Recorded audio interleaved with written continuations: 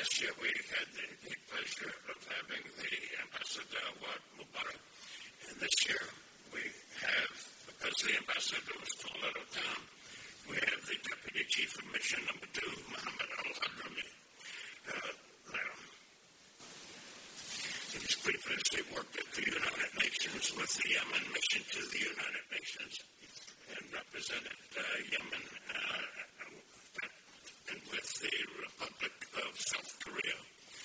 So asked if he would speak on behalf of Yemen and help us understand Yemen better than the media has been doing and better than some so-called pundits or specialists who pass themselves off as Yemeni specialists have been doing. Floor is yours, sir. Thank you.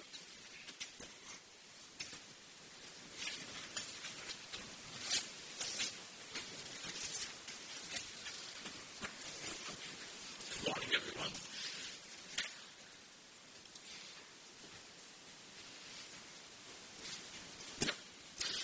Excellencies, distinguished guests, dear friends and colleagues, ladies and gentlemen, it's my distinct honor to be speaking today and delivering a statement on behalf of His Excellency Ambassador of Yemen, Dr. Ahmed Al-Mubarak, Yemen Ambassador to the United States and also the Permanent Representative of Yemen to the United Nations. Allow me at the outset to express our gratitude and appreciation to the National Council on U.S. Arab Relations and to our dear friend, Dr. June Anthony, as founding President and Chief Executive Officer, for the very excellent organization of this conference. The National Council, since its establishment in 1983, has been able to enrich the relationship between the Arab world and the United States, and to foster a better understanding of the Arab-U.S. strategic partnership with their noble educational mission and through the various programs, publications, and conferences. So thank you very much, Dr. Anthony, for the very hard work you're doing. Excellencies, dear friends and colleagues, our ambassador stood here before you last year and shared with you a sad story of a happy land, the land of Arabia Felix, a country known for its beauties, ancient history, and rich heritage. I'm afraid today, Yemen is still far from happy. Nevertheless, we'll never give up hope. And I'm sure Yemen will once again recover to the prosperous land of Arabia it once was. If you read in history about Yemen, you will find that no matter how difficult circumstances are, Yemenis always find a way to reconcile their differences and achieve peace and stability. I just hope this time will not take more than a ship. At one point in time, many centuries ago, a powerful kingdom in Yemen called the Kingdom of Saba, you may know it as the Kingdom of the Queen of Sheba, dominated and was known for antiquities in the Indus trade route that linked many civilizations, including and linking the Mediterranean, Egypt to India and Asia. This kingdom was believed to be one of the most sophisticatedly organized states in Arabia at that time. During its reign, the kingdom managed for a long time not only to flourish but also to secure and unite vast parts of the region. Dear friends, today Yemen is facing what is now known as the worst humanitarian crisis in the world. The latest statistics of the conflict are shocking, where almost 75% of the population requires some kind of humanitarian assistance, and many millions are at risk of famine. People are suffering, and the only solution to the conflict is by ending the war. But the difficult question is, how do we achieve that? Especially after 4 years of conflict. And depending on where you stand or whom you support, the answers of this critical question are different and sometimes even contradictory. Every member of the international community, in some way or another, expressed the urgency and need to end the war in Yemen. But unfortunately, some stop there. And some go a little further and call for some half-thought measures that, if implemented, would unfortunately exacerbate, not abate, the suffering of the Yemeni people, no matter how genuine these efforts are. Dear friends, to really help Yemen, we emerging realities on the ground. Only then, I believe, we would be able to have a clear picture of what needs to be done to finally end this protracted conflict. So let me start with the facts. Yemen is not Syria. One of the main differences between the conflict in Yemen and Syria is that we had a well-planned transitional period that was supported locally, regionally, and internationally.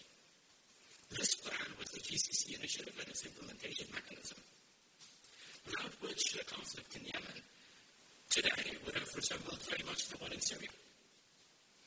All the components of the solution in Yemen are there. All the parties in Yemen know that what needs to be done. We had debated the issues for so long, and the framework for ending the conflict is clear. We spent in Kuwait, thanks for their generosity and hospitality, more than 100 days, until we were so close to reaching a settlement. What was missing there was the Houthis' will to end the war. They were not ready to make concessions, as the previous UN envoy stated in his last briefing before the Security Council, beginning of this year. Hence, ending the conflict is at the hands of the Houthis. It may take us years, even decades, to recover from the adverse effects of this conflict, but we can start the process of rebuilding Yemen as early as tomorrow, if only the Houthis choose to end the conflict today. As for the root cause of the conflict in Yemen today, unfortunately, is still being portrayed in some international outlet media as a war between a rich, powerful country called Saudi Arabia and a poor nation called Yemen. This depiction gives the false impression that the Saudi-led coalition has started the war, and that by ending the intervention, Yemen will achieve peace. Nothing could be further from the truth. Yemen is not at war with Saudi Arabia, and ending the Arab coalition will not end the war. Yemen, after the Arab Spring and after months of sittings, which were faced with a brutal crackdown by the ruling regime back then, was about to enter into a civil war as early as 2011. Then, with the help of our neighboring countries, in particular the Kingdom of Saudi Arabia, Yemen entered into a new promising stage, a transitional period guided by the GCC initiative. As a result, we had a new government, we had a new elected president, and we managed to finish an all-inclusive national dialogue, which produced a constitution which would have transformed Yemen into a new democratic federal state. But right before the end of the transitional period, the Houthis, which were part of the transition, had a different plan. They knew that the new Yemen, as stipulated in our national conference, would not make them rule, and they would gain by force more than they would through elections. So they staged a coup. And that is, my dear friends, is the main cause of the conflict, a mere outrageous lust for power. As for the new emerging realities on the ground, the ongoing conflict is not just claiming lives and destroying infrastructure, it is also affecting Yemen's social cohesion, which will take a lot harder and longer to repair. We're starting to see new sets of social identities forming, not based on ethnicity or geography, but rather based on propaganda run by both the Houthis and Al-Qaeda in the Arabian Peninsula, the two groups that have gained most since the start of the conflict.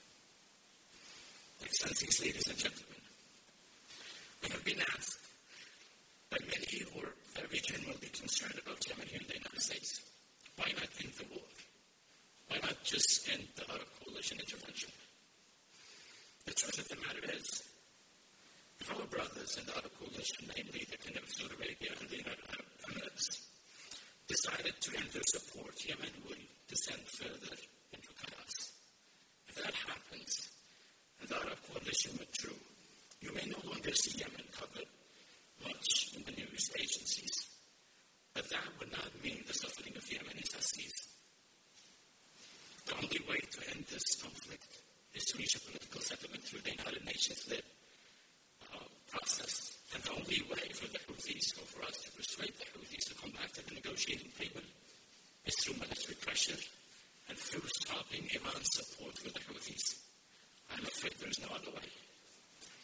friends, the government of Yemen is and has always been keen on peace. We participated in 3 rounds of UN peace talks and showed up to the 4th round that the Houthis refused to attend. The Houthis made the last talk a failure, not the legitimate government of President Hadi. We came and we waited for 3 days for the Houthis to come up to show, and they didn't. Indeed, Yemen continues to support the peace efforts of the UN envoy, Mr. Martin Griffiths, including his ongoing efforts to restart the peace talks. We remain hopeful and continue to engage positively in all future talks. U.S. Secretary of Defense, General Jim Mattis, a few days ago during the Manama Dialogue Security Conference, stated that Iran's support for the Houthis, and I quote, prolongs and expands the conflict in Yemen, adds to humanitarian suffering, threatens social waterways, and disrupts efforts for sustainable peace and support. Yemen values the U.S. administration's stance on Iran. We believe sending the right signals to the Houthis and their supporters, Iran, which continues to destabilize the region, exports terrorism and violence, and threatens navigation in the Red Sea through its proxies, will have a positive effect in the next round of peace talks in Yemen. Yemen needs her friends now more than ever, and we call upon all the international community to exert utmost pressure on Iran to stop supporting the Houthis so they can come back to the negotiating table. Thank you very much for giving me the opportunity here to share with you, and hopefully next time we'll have a happier story about Saudi Arabia. I thank you.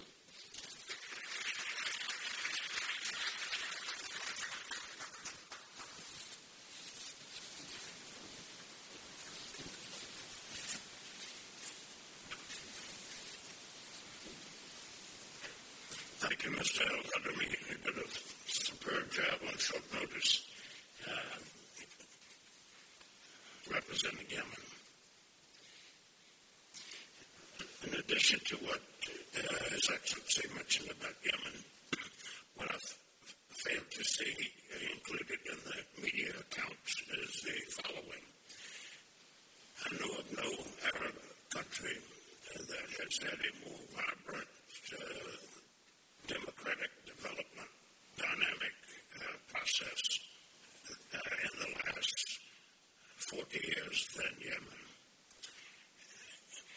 I say this because I have been an official observer in all of Yemen's presidential elections and its parliamentary elections as well. In 1993, 1997, 2000, 2006. And on the basis of those elections being as free and open and transparent as they were, then Clinton administration Secretary of State Madeleine Albright could have chosen any of 130 developing countries, but she chose Yemen to host an Emerging Democracies Forum in 1998. I was one of the 2 American private sector representatives to it. I've never been to anything like that in my entire life. And one could overhear others who were there for the first time wishing that they had been exposed to that country, its people, and its culture, and before then. The president of Mali spoke. On my left sat the representative from Mongolia. On my right sat the representative from Mozambique. Representatives from El Salvador, Bolivia, Jordan, Bahrain, Morocco, and about 5 other countries. And the sponsors were unique. Ireland was one of the sponsors. The Netherlands was one. Canada was one. Together with Japan, the United Kingdom, and the United States. That Yemen was singled out for the openness of its system, not just politically, but also in terms of media. In fact, there were some in the American Embassy who were trying to keep up with the number of free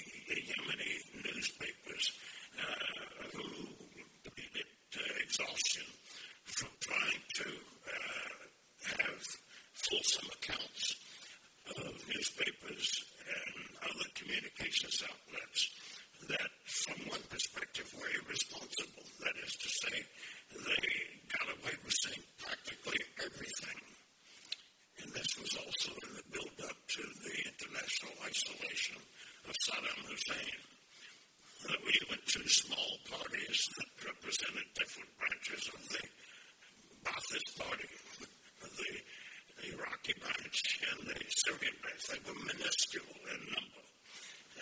But they had Islam, which is the face of the Muslim Brotherhood there. They had the remnants of the National Liberation Front that fought the British for their independence in the South, and the People's Democratic Republic of Yemen Socialist Party, the last remnant of a Marxist-Leninist political government, and the first anywhere in the Arab world. I point this out to embellish upon His Excellency's portrait of the diversity of the Yemeni people, the vibrancy of them, the dynamism of them. As an election observer, being in the polling booths, being in the counting stations, being in the recounting stations, being in the equivalent once of the Electoral College, where they let me sit with the top 13 people who were going to determine who won and who did not win. And, of course, the ones that got the fewer votes demanded recounts all the way from 10 o'clock in the evening till 6 o'clock in the morning, after which I had to bow out there. But I've never seen the likes of this anywhere else in the Arab world. Throughout, people said, the Saudi Arabians must be quaking in their boots there that this was happening. No. The media carried that story, but the truth was the opposite. Any more than the elections in Yemen in 1961, 64, 67, 71, 75, 80, and beyond. Those elections in Kuwait were rambunctious and dispirited, and some would say overly spirited there. And this had no impact on Saudi Arabia.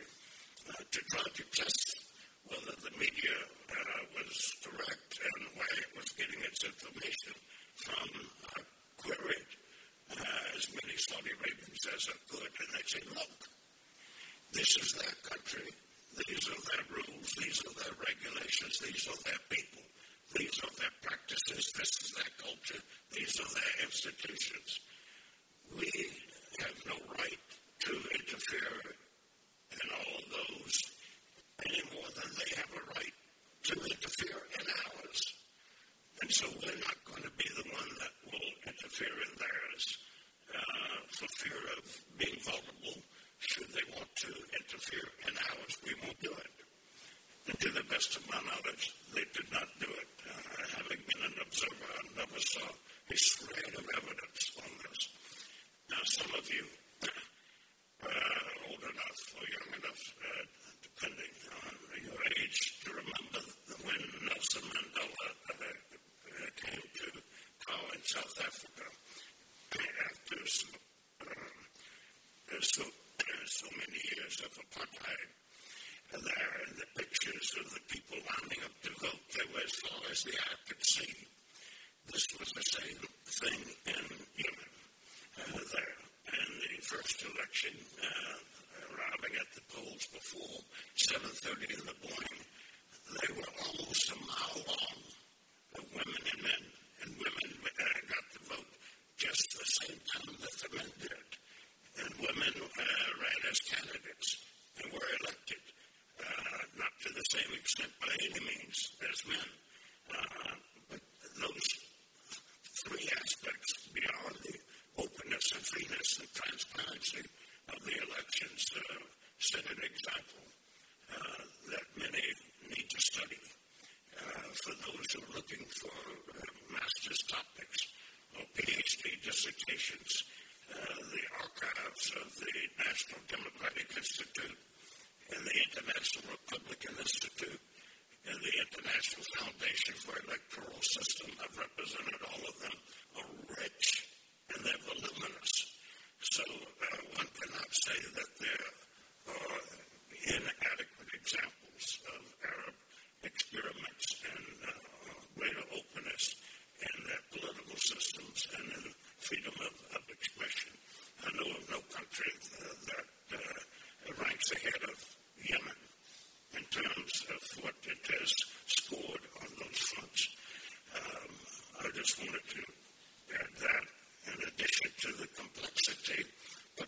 the shoes of a Yemeni and think over a 40-year period.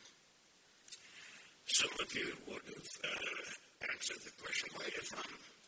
Well, I'm from the Crown Colony of Aden. Where are you from? Well, I'm from Lahdij. What's Lahdij? Well, Lahdij is a sheikhdom not far from Aden, outside of Aden. And you both say you're from Yemen. Well, you're both Yemenis. Well, where are you from? Well, I'm from Makalla. What's Makalla? Well, Makalla is in the Hadramaut. It's a port that opens onto the Indian Ocean. And it's in the direction of Oman, but it's a good distance from Oman. And the young woman who spoke yesterday, so movingly, lean bodied, yes, she's from Jeddah, but her ancestral roots are in the Hadramaut, in Shiban, in the world's first skyscrapers, the Manhattan of the desert. And others said, no, I'm from northern Yemen, and Sana'a, from the Mutawakka-like kingdom of Yemen. What's that? Well, it's a dynasty, a monarchy that goes back several centuries in northern Yemen, and it's based sometimes mainly in Sana'a, but occasionally it's been based in Taiz. Well, where are you from? Well, I'm from Socotra. What's Socotra? Well, Socotra, we live on an island way out there in the Indian Ocean. And some days it seems nearer to East Africa than the mainland of Yemen. Where are you from? Well, I'm from Taiz. I heard you say Taiz there. What's Taiz? Well, Taiz is a bustling commercial city in between Sana'a and Aden. What's the name of your country?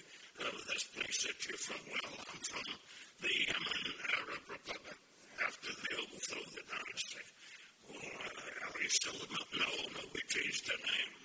Now we are the Yemen Republic. And what about you? You're still colonized? No, we are the People's Republic of South Yemen. Could you have a stamp? Well, I could give you one, except we just changed their name. We are now the People's Democratic Republic of Yemen. Imagine if you lived in a country like that and people asked you to define yourself. And something with regard to your ability. Come on. No one has had the remotest experience of something like that. This gentleman is representative of this richness and this diversity of people, and you can see it in his persona and his state and his manner of speaking. We'll switch now to a country that